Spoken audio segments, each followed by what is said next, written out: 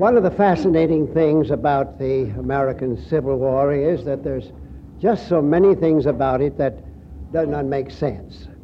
So many things that present problems, so that there is always something that is yet to be said on a single subject. There's always a problem for which, after all, there is no simple answer and probably no answer at all. And one of the things that has always puzzled me, and which I've done a good deal of thinking, is the matter of Southern Secession. It simply does not make sense in some ways, and so I thought this evening I would talk to you a little while, perhaps from a little different point of view, my efforts to try to answer the question. The election of Abraham Lincoln as President of the United States in 1860 precipitated the secession movement in the southern states. With South Carolina leading the way, 10 other states seemingly reached the conclusion that further connection with the North meant the destruction of their existing social economic order. They viewed it as a case of submission or secession.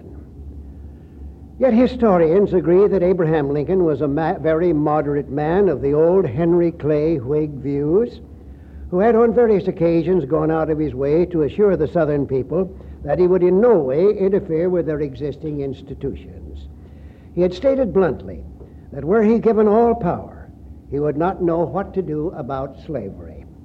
Even Alexander H. Stephens had said that Lincoln was, quote, just as good, safe, and sound a man as Mr. Buchanan, and would administer the government as far as he individually was concerned, just as safely for the South and as honestly and faithfully in every particular. Historians have further noted that with the Congress and courts opposed to Lincoln and his principles, Lincoln would have been powerless to do harm.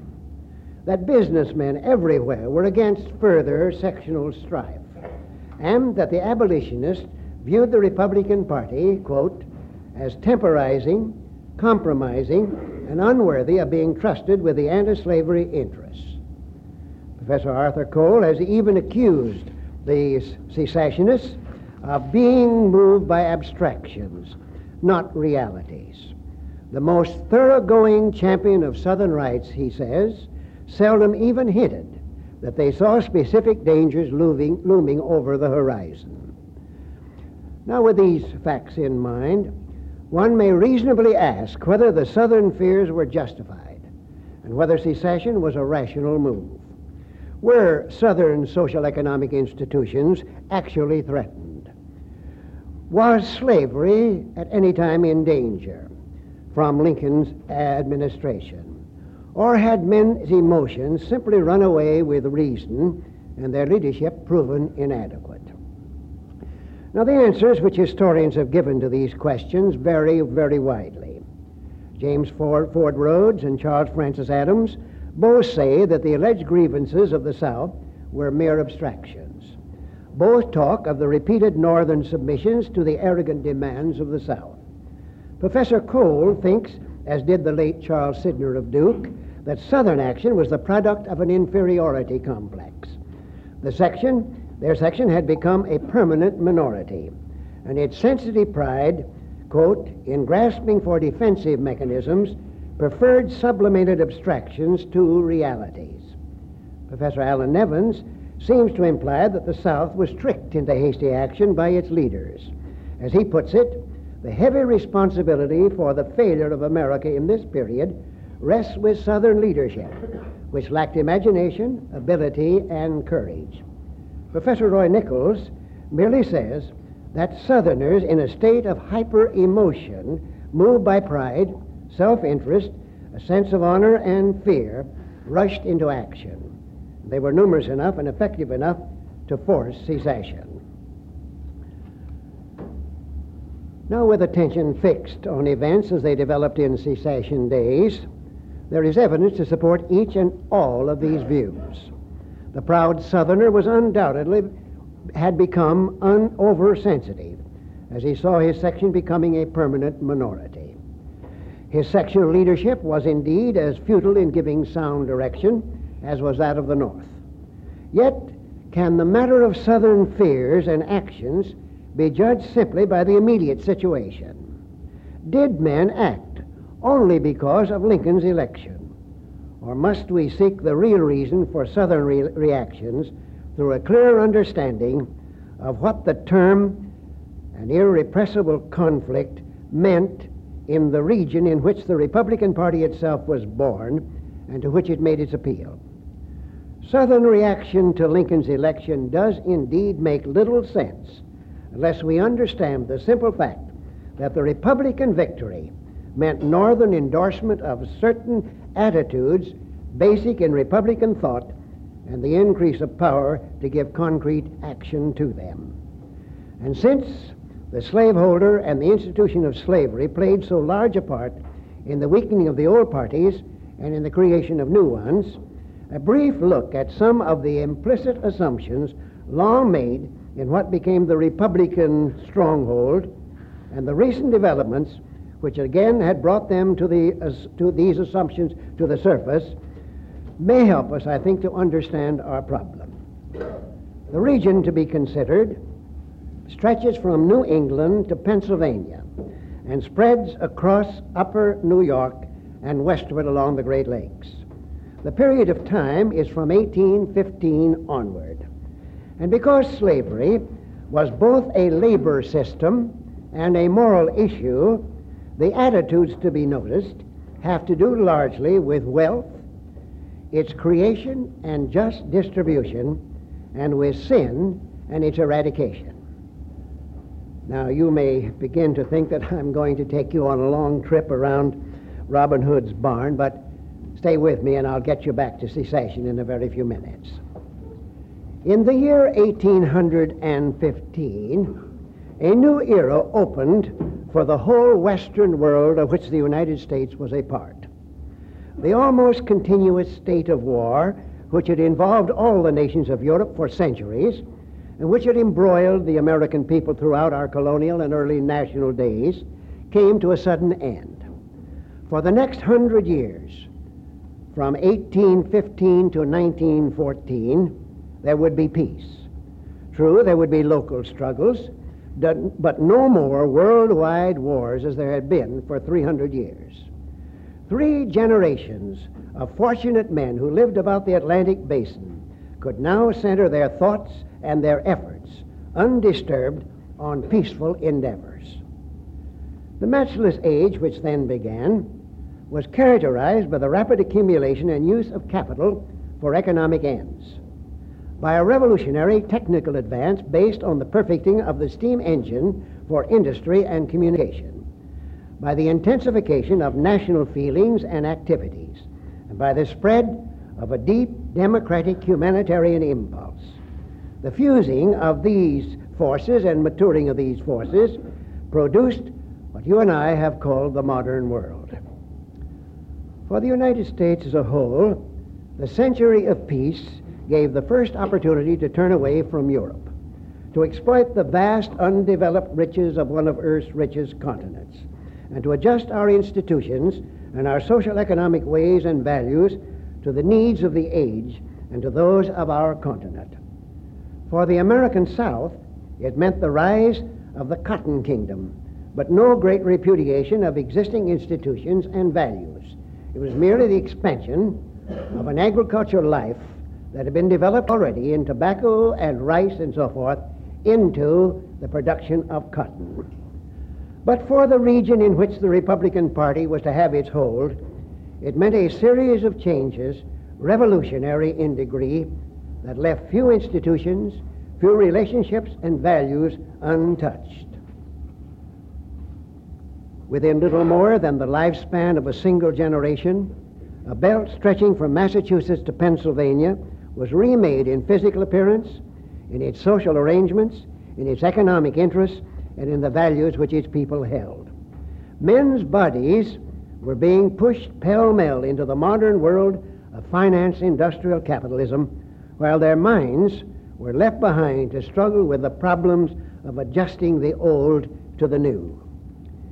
In that struggle, every existing institution, every old relationship and value was forced to answer as to its fitness to serve the new day. Every new development was asked to measure its merits against the old tacit assumptions that men had been making. And a strange new hospitality to ideas went with these demands. And men and women set about with feverish haste to make realities conformed to American ideals. This was particularly true where wealth, created by new methods, fell into new hands and thereby created new and strange relationships between those who toiled and those who accumulated. In the region of our special interest, these new forces operated among a people peculiarly sensitive to moral, social, and economic values. Work, whether among the Puritans of Massachusetts or the Quakers of Pennsylvania, had always had the dignity of a calling. God, wrote one Puritan divine, doth call every man and woman to serve him in some particular employment.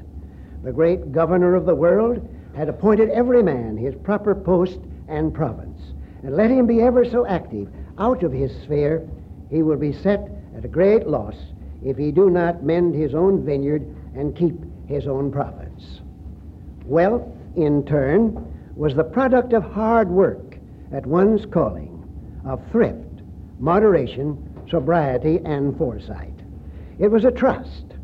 It was to be gained and used not for greater self-indulgence, but for the glory of God. If God show you a way in which you may lawfully get more than in another way, and you refuse to do this, wrote another, you cross one of the ends of your calling, and you refuse to be God's steward. Diligence, wrote William Penn, is a virtue and laudable among men. It is a discreet and understanding applications of one's self to business, and avoids the extremes of idleness and of drudgery. Frugality, he added, is a virtue too, better way to be rich, for it is less toil and temptation. A penny saved is a penny got, unquote. Such were the traditional attitudes toward work and wealth in a region where men, employers and employees, had long stood on equal ground and bargained freely with each other in respect to wages and hours and so forth. They had thus been strangely prepared to accept enthusiastically the new finance industrial capitalism as it came rushing forward and to quarrel bitterly with it. There would be much of confusion and angry strife, but men's tacit assumptions would be made clear and their convictions would be deepened. The addition of old world idealists, largely to the city of New York and New York State, would only increase the difficulty. For our purposes, the first significant result of the coming of finance industrial capitalism to this region in the years between 1815 and 1844 was the rise of a new and powerful group of business leaders and the creation of a new and uniquely dependent body of workers. In the beginning, they developed with the textile industry. A decline in commerce made capital available and scattered cotton mills about wherever water power could be found. Overexpansion and depression soon weeded out the least efficient and left the textiles largely in the hands of those who had been able to secure the greatest capital and the most efficient management. Profits soared. Successful groups widened their efforts, bought up power sites, built machine shops, laid out and built whole factory towns, speculated in lands, projected canals and railroads, and found use for their surplus capital in banking and in insurance. Enterprising merchants in Boston, New York City, and Philadelphia found equal opportunities for wealth in the revival and expansion of trade and in the decline of competition from the older centers. Families in both of these fortunate groups widely intermarried. Their harsh old Calvinistic beliefs gave way to more rational and dignified ones, and their political needs found expression in the conservative doctrines of the Whig Party. A new aristocracy of growing wealth and power had come into being. But industry had done more than produce capitalists. The young folks who came down from the country to work in the mills soon learned that their move meant considerably more than just an escape from fields and kitchens. Long hours at varied tasks in the open air were one thing. The same hours in a poorly ventilated, lint-filled room spent at a single task was something else. They also learned that bitter competition between factories in periods of depression meant longer hours, more spindles to tend, and reduced wages. To protest or to strike brought lockouts and blacklists. The alternatives were to accept or to leave. By 1844, most New England girls had chosen the latter course, and French and Canadian girls had taken their places. Workers in the great commercial centers fared little better. According to the Working Man's Advocate, they were, quote, despised and trampled upon by the drones and minions of fortune. The capitalists, complained the New York State mechanic, have taken to bossing all the mechanical trades, while the practical mechanic has become a journeyman, subject to be discharged at every pretended miff of his purse-proud employer. A moneyed aristocracy, they said, was hanging over the worker like a mighty avalanche, threatening annihilation to every man who dared to question the capitalist's right to enslave and oppress the poor and the unfortunate. Workers looked round them upon the princely palaces and the gaudy equipages of the rich, who consumed the fruits of the poor man's labor without adding to the common stock a grain of wheat or a blade of grass. And when the right to organize was denied by the courts, workers solemnly proclaimed that the freemen of the North are now on a level with the slaves of the South, with no other privilege than laboring that drones may fatten on your lifeblood, unquote. Industry had thus produced a situation in regard to wealth and labor repugnant to every assumption and value on which the existing social economic order traditionally rested. Here was wealth, greater than ever known before. Wealth gained not by men as producers, but as masters of capital, middlemen, investors, and speculators. Wealth that held the living of the many in its hands, but which had largely lost the sense of stewardship. And here was work that lacked dignity, wages fixed without bargaining, regulation and control in place of the old freedom. This was a situation which could not long in this region go unchallenged by those capable of disinterested thinking. The factory workers did, after a time, complain and strike.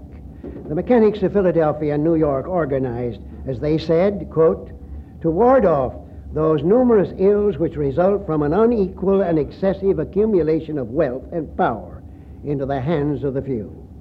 But as Professor Commons says, this was not so much the modern alignment of wage earners against the employer as it was one of the poor against the rich, the worker against the owner. The workers, in fact, were only expressing concern over a situation that had already aroused men and women all over the region whose original point of view regarding wealth and work had not been altered. Among them, a deep feeling of unrest had grown as the old order lost ground. Their moral indignation had stirred as they saw, quote, the few living in splendor on the wealth produced by the sweat of other men's faces. Something was bitterly wrong in a land that professed both democracy and Christianity. Savagely they turned on the new rich. Those who had prospered became a symbol of all that was wrong. Their crime was that they had accepted the modern world and all its ways. But they had betrayed, according to the old pattern, their stewardship. Here, wealth is new and mainly in the hands of men who have scrambled for it adroitly, said the Reverend Theodore Parker, the greatest preacher in all New England. As a class, they are narrow, vulgar, and conceited. They are never to be found on the moral side of any great question. They never ask what can be done for labor, but only what can be done with it. And he warned that if powerful men will not write justice with black ink on white paper, ignorant and violent men will write it on the soil in letters of blood and illuminate their crude legislation with burning castles, palaces, and towns. Most spokesmen assumed, as did Orestes Bronson, whom Notre Dame, you remember not long ago, took from his grave in Detroit and brought to bury on their campus. Orestes Bronson said that all wealth was produced, quote, by the toil and sweat, skill and industry of the workers. All wealth, said Samuel Allen, is the product of labor and belongs of right to him who produced it.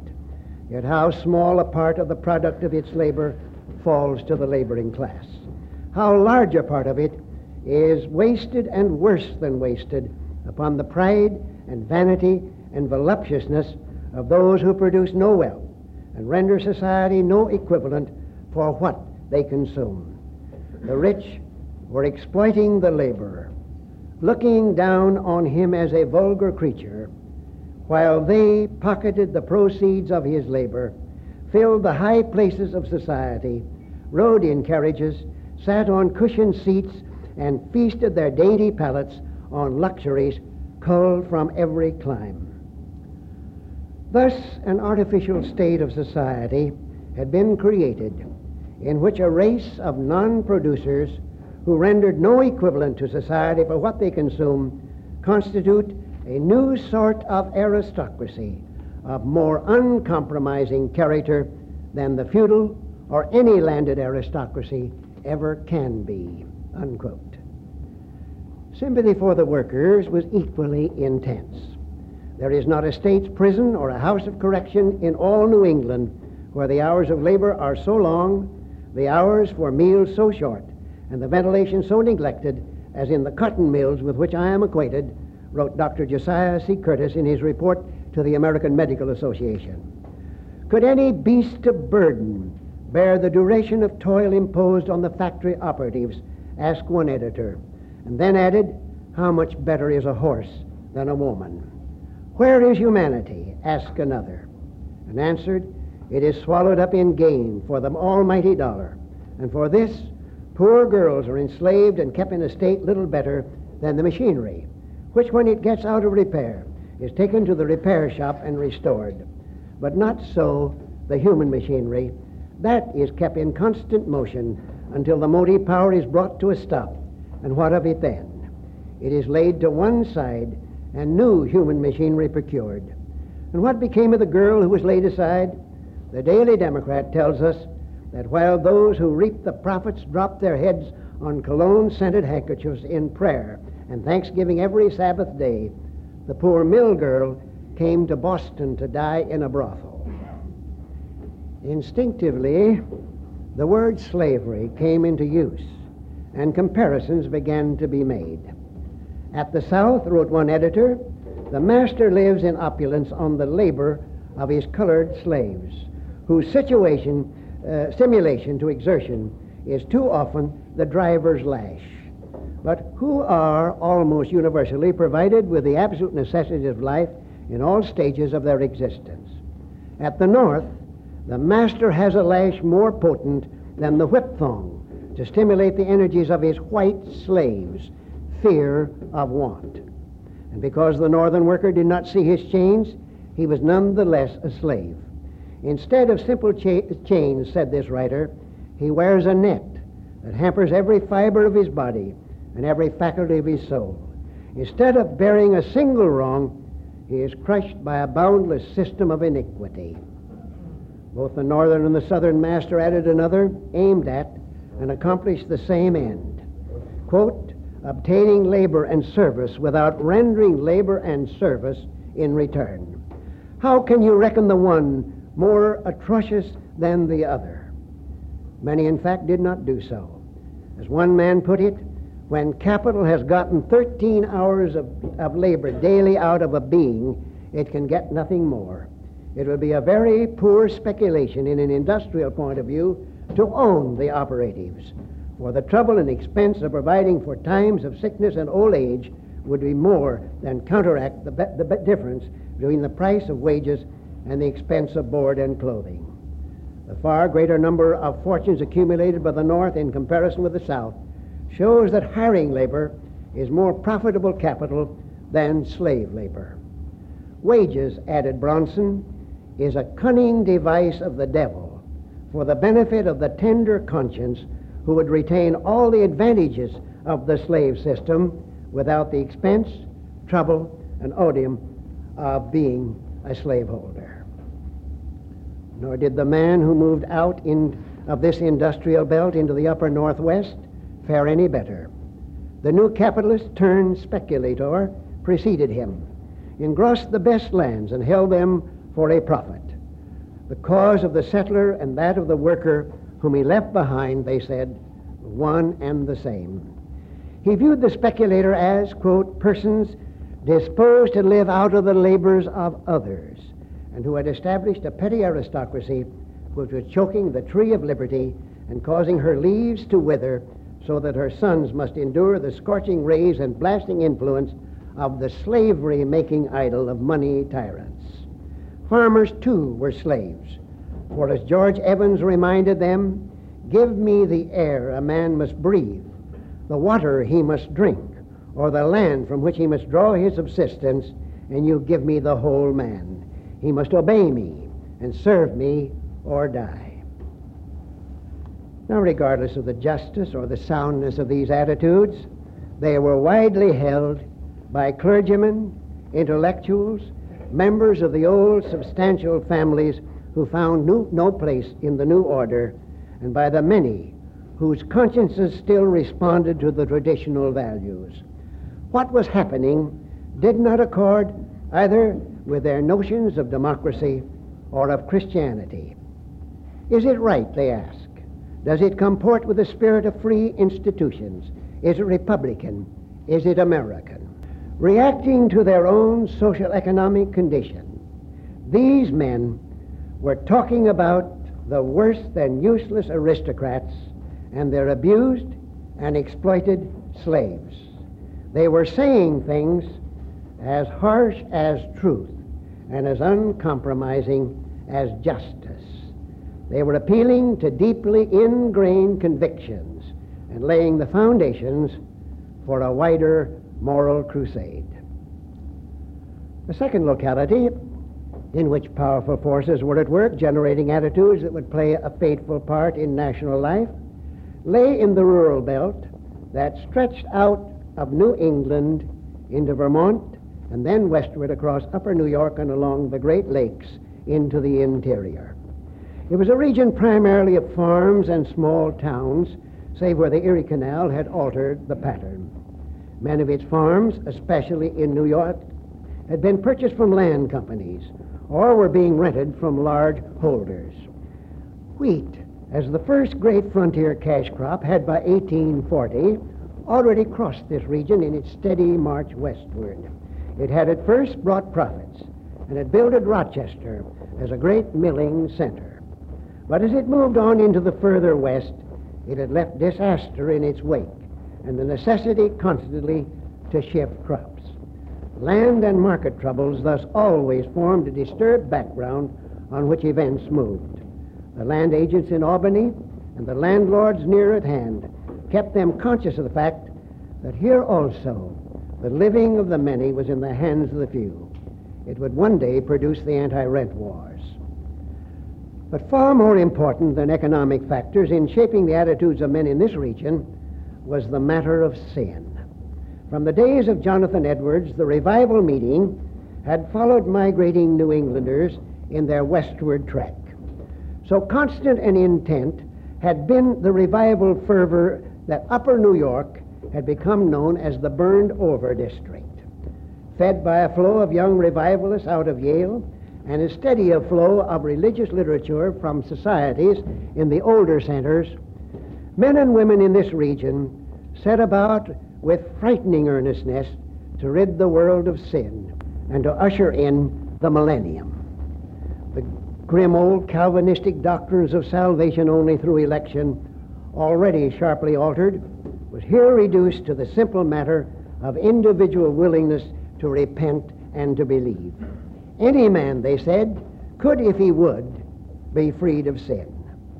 Under the intense emotions stirred, new revelations from heaven on golden plates were discovered, and churches that would become a permanent part of American life were started. Churches that would give us secretaries of agriculture in later days.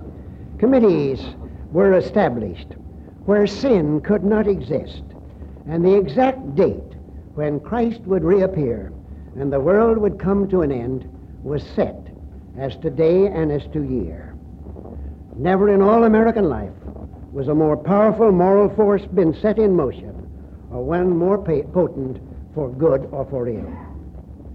The exaggerated concern with the individual soul, however, and belief that all evil resided there, kept this force for a time safely away from social reform. During the 1830s, however, this began to change. Hard times and a growing realization that revival methods had not brought the millennium turned many disillusioned souls in a different direction. They moved from the effort at general salvation to an attack on specific evils.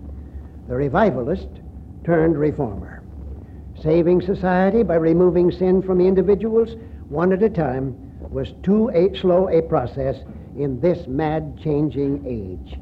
It might be better to concentrate on certain larger manifestations. With all the old crusading zeal, they turned on war, intemperance, injustice to women, Negro slavery, and a half a dozen other social evils. The growing improvement in communication under steam widened the scope of their efforts and made organization and propaganda on state and national lines possible. They turned reforming into a profession, however, that was the heir to all the techniques of the revival. At first, efforts were scattered among several reforms, as I have said, but gradually anti-slavery took over. Slavery's sinfulness was most apparent, and those who practiced it far enough removed to permit the imagination full play. Working largely through evangelical churches, long familiar with the revival, young preachers turned reformers lighted the fires of freedom across New York and on into the upper Northwest. But it was the same old fight against sin. For slavery, they said, was always, everywhere, and only sin. Insist primarily on the sin of slavery was the instructions given to by the American Anti-Slavery Society to its agents, especially stir-up ministers and others to the duty of making continual mention of the oppressed slaves in all social and public prayers. A movement that had begun as an effort to eradicate sin and to usher in the millennium in their own immediate neighborhoods was being broadened into one directed mainly at the institutions of a rival section. Yet the method had not changed. As the American Anti-Slavery Society told the great evangelist Theodore Weld when he became their agent, their ends were to be accomplished by showing the public that slavery was contrary to the first principles of religion, morals, and humanity, so as to produce a just public sentiment which will appeal both to the conscience and love of character of our slave-holding fellow citizens and convince them that both their duty and their welfare require the immediate abolition of sin and of slavery. In other words, these sinners were first to be convicted of their sins and then led to repentance and salvation in the good old revival way. Furthermore, the agents were their work was to be carried on not among the slaveholders themselves, but among those churchmen in the upper north who now needed some emotional moral drive to take the place of the weakening revival movement. Now, up until the late 1830s and early 1840s, the drives against wealth acquired by exploiting labor and against sin as the deterrent of the millennium were stirred, as we have said, primarily by local conditions. And the evils to be eliminated were those in the immediate surroundings. The appeal to action was based on democratic and Christian sentiments. In fact, many had begun to fuse the two and to think of their purposes as one. There is fast rising in New England, wrote George Bancroft, the historian, a moral democracy in harmony with Christianity, in harmony with the progress of civilization. Democracy is practical Christianity, he concluded.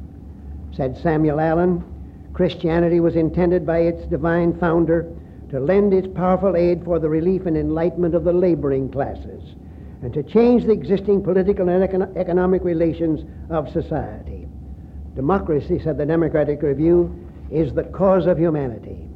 It is the cause of Christianity, of which it has been well said that its prevailing spirit of democratic equality among men is its highest fact. And it was to a believer who rejoiced in the light of locofocoism as the outward sign of the inner light of Christianity that the historian of that movement dedicated his book. The hard times which came with the Panic of 1837 and its long, drawn-out aftermath added another item to the Christian democratic values. The economic pinch enabled industrial capitalism to prove its superiority and to establish its dominance and to be widely accepted. It became the symbol of the modern age. Thus, progress in terms of cities, factories, and railroads became a part of the national manifest destiny so boisterously demanded. Henceforth, and please notice this, Christianity, democracy, and progress would go hand in hand in an aggressive drive that would not be considered aggression, because it is not aggression to fight sin, to demand a more democratic order, or to encourage progress.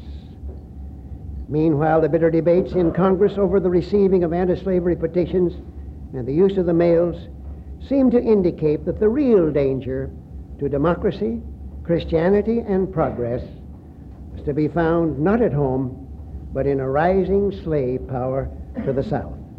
Looking about with an eye long trained to detect sinners, they began to shift the blame for what had happened to them and to the old America to the aristocrats who lived below Mason and Dixon line in idle luxury on the toil of abused and exploited Negro slaves, whose sinful ways ranged all up and down the list against which their moral crusades had already been launched. The South had expanded with cotton, but it had not altered its ways or its values. It was out of step with progress. It was holding back the rest of the nation. And the agricultural disaster that had overtaken the once prosperous wheat farmers of New England and Upper New York was the work of the slaveholder himself.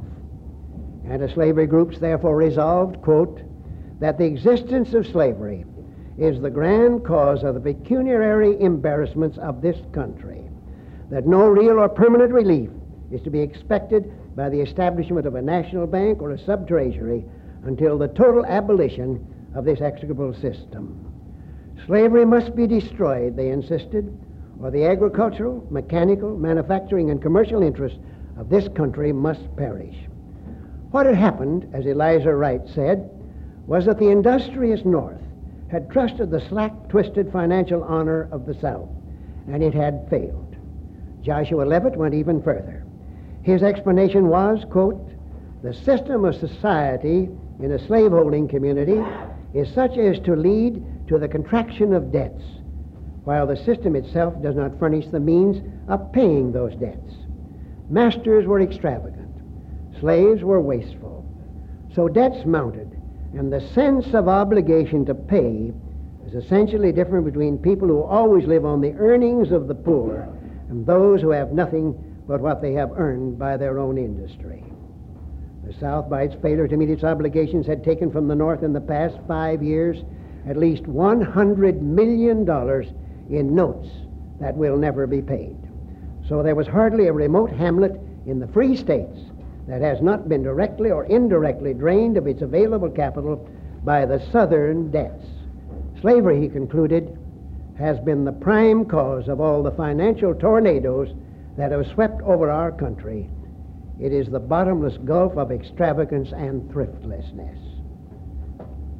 That this was a situation that called for political effort was perfectly clear to anyone who observed the way in which the Democratic Party, under slave control, busied itself, as they said, perpetually with expedients to enhance the price of the products of slave labor and to open markets for them in all parts of the known world, while it studiously avoids doing anything to procure markets for the free products of the grain-growing Northwest. Wheat had lain unharvested for 7 years in the fields of upper New York, yet the slave-controlled government had done nothing to remove the iniquitous corn laws of Great Britain, which would have given them markets for their wheat. The answer came from a convention assembled in November 1839 in Warsaw in upper New York, when the Friends of Abolition resolved that every consideration of slavery serves only to convince our minds that it involves all the worst features of the vilest sins which be committed either by individuals or by nations. With an appeal to all Christian freemen to support, they launched the so-called Liberty Party with James G. Birney of New York as their candidate for president and Francis J. Lemoyne of Pennsylvania for vice president. Soon afterward, their candidate declared that the government of the country was in the hands of a slave power, that the North, in relation to the South, is a conquered province. It was vain, he said, to think of a sincere union between North and South if the first remained true to her republican principles and to her habits.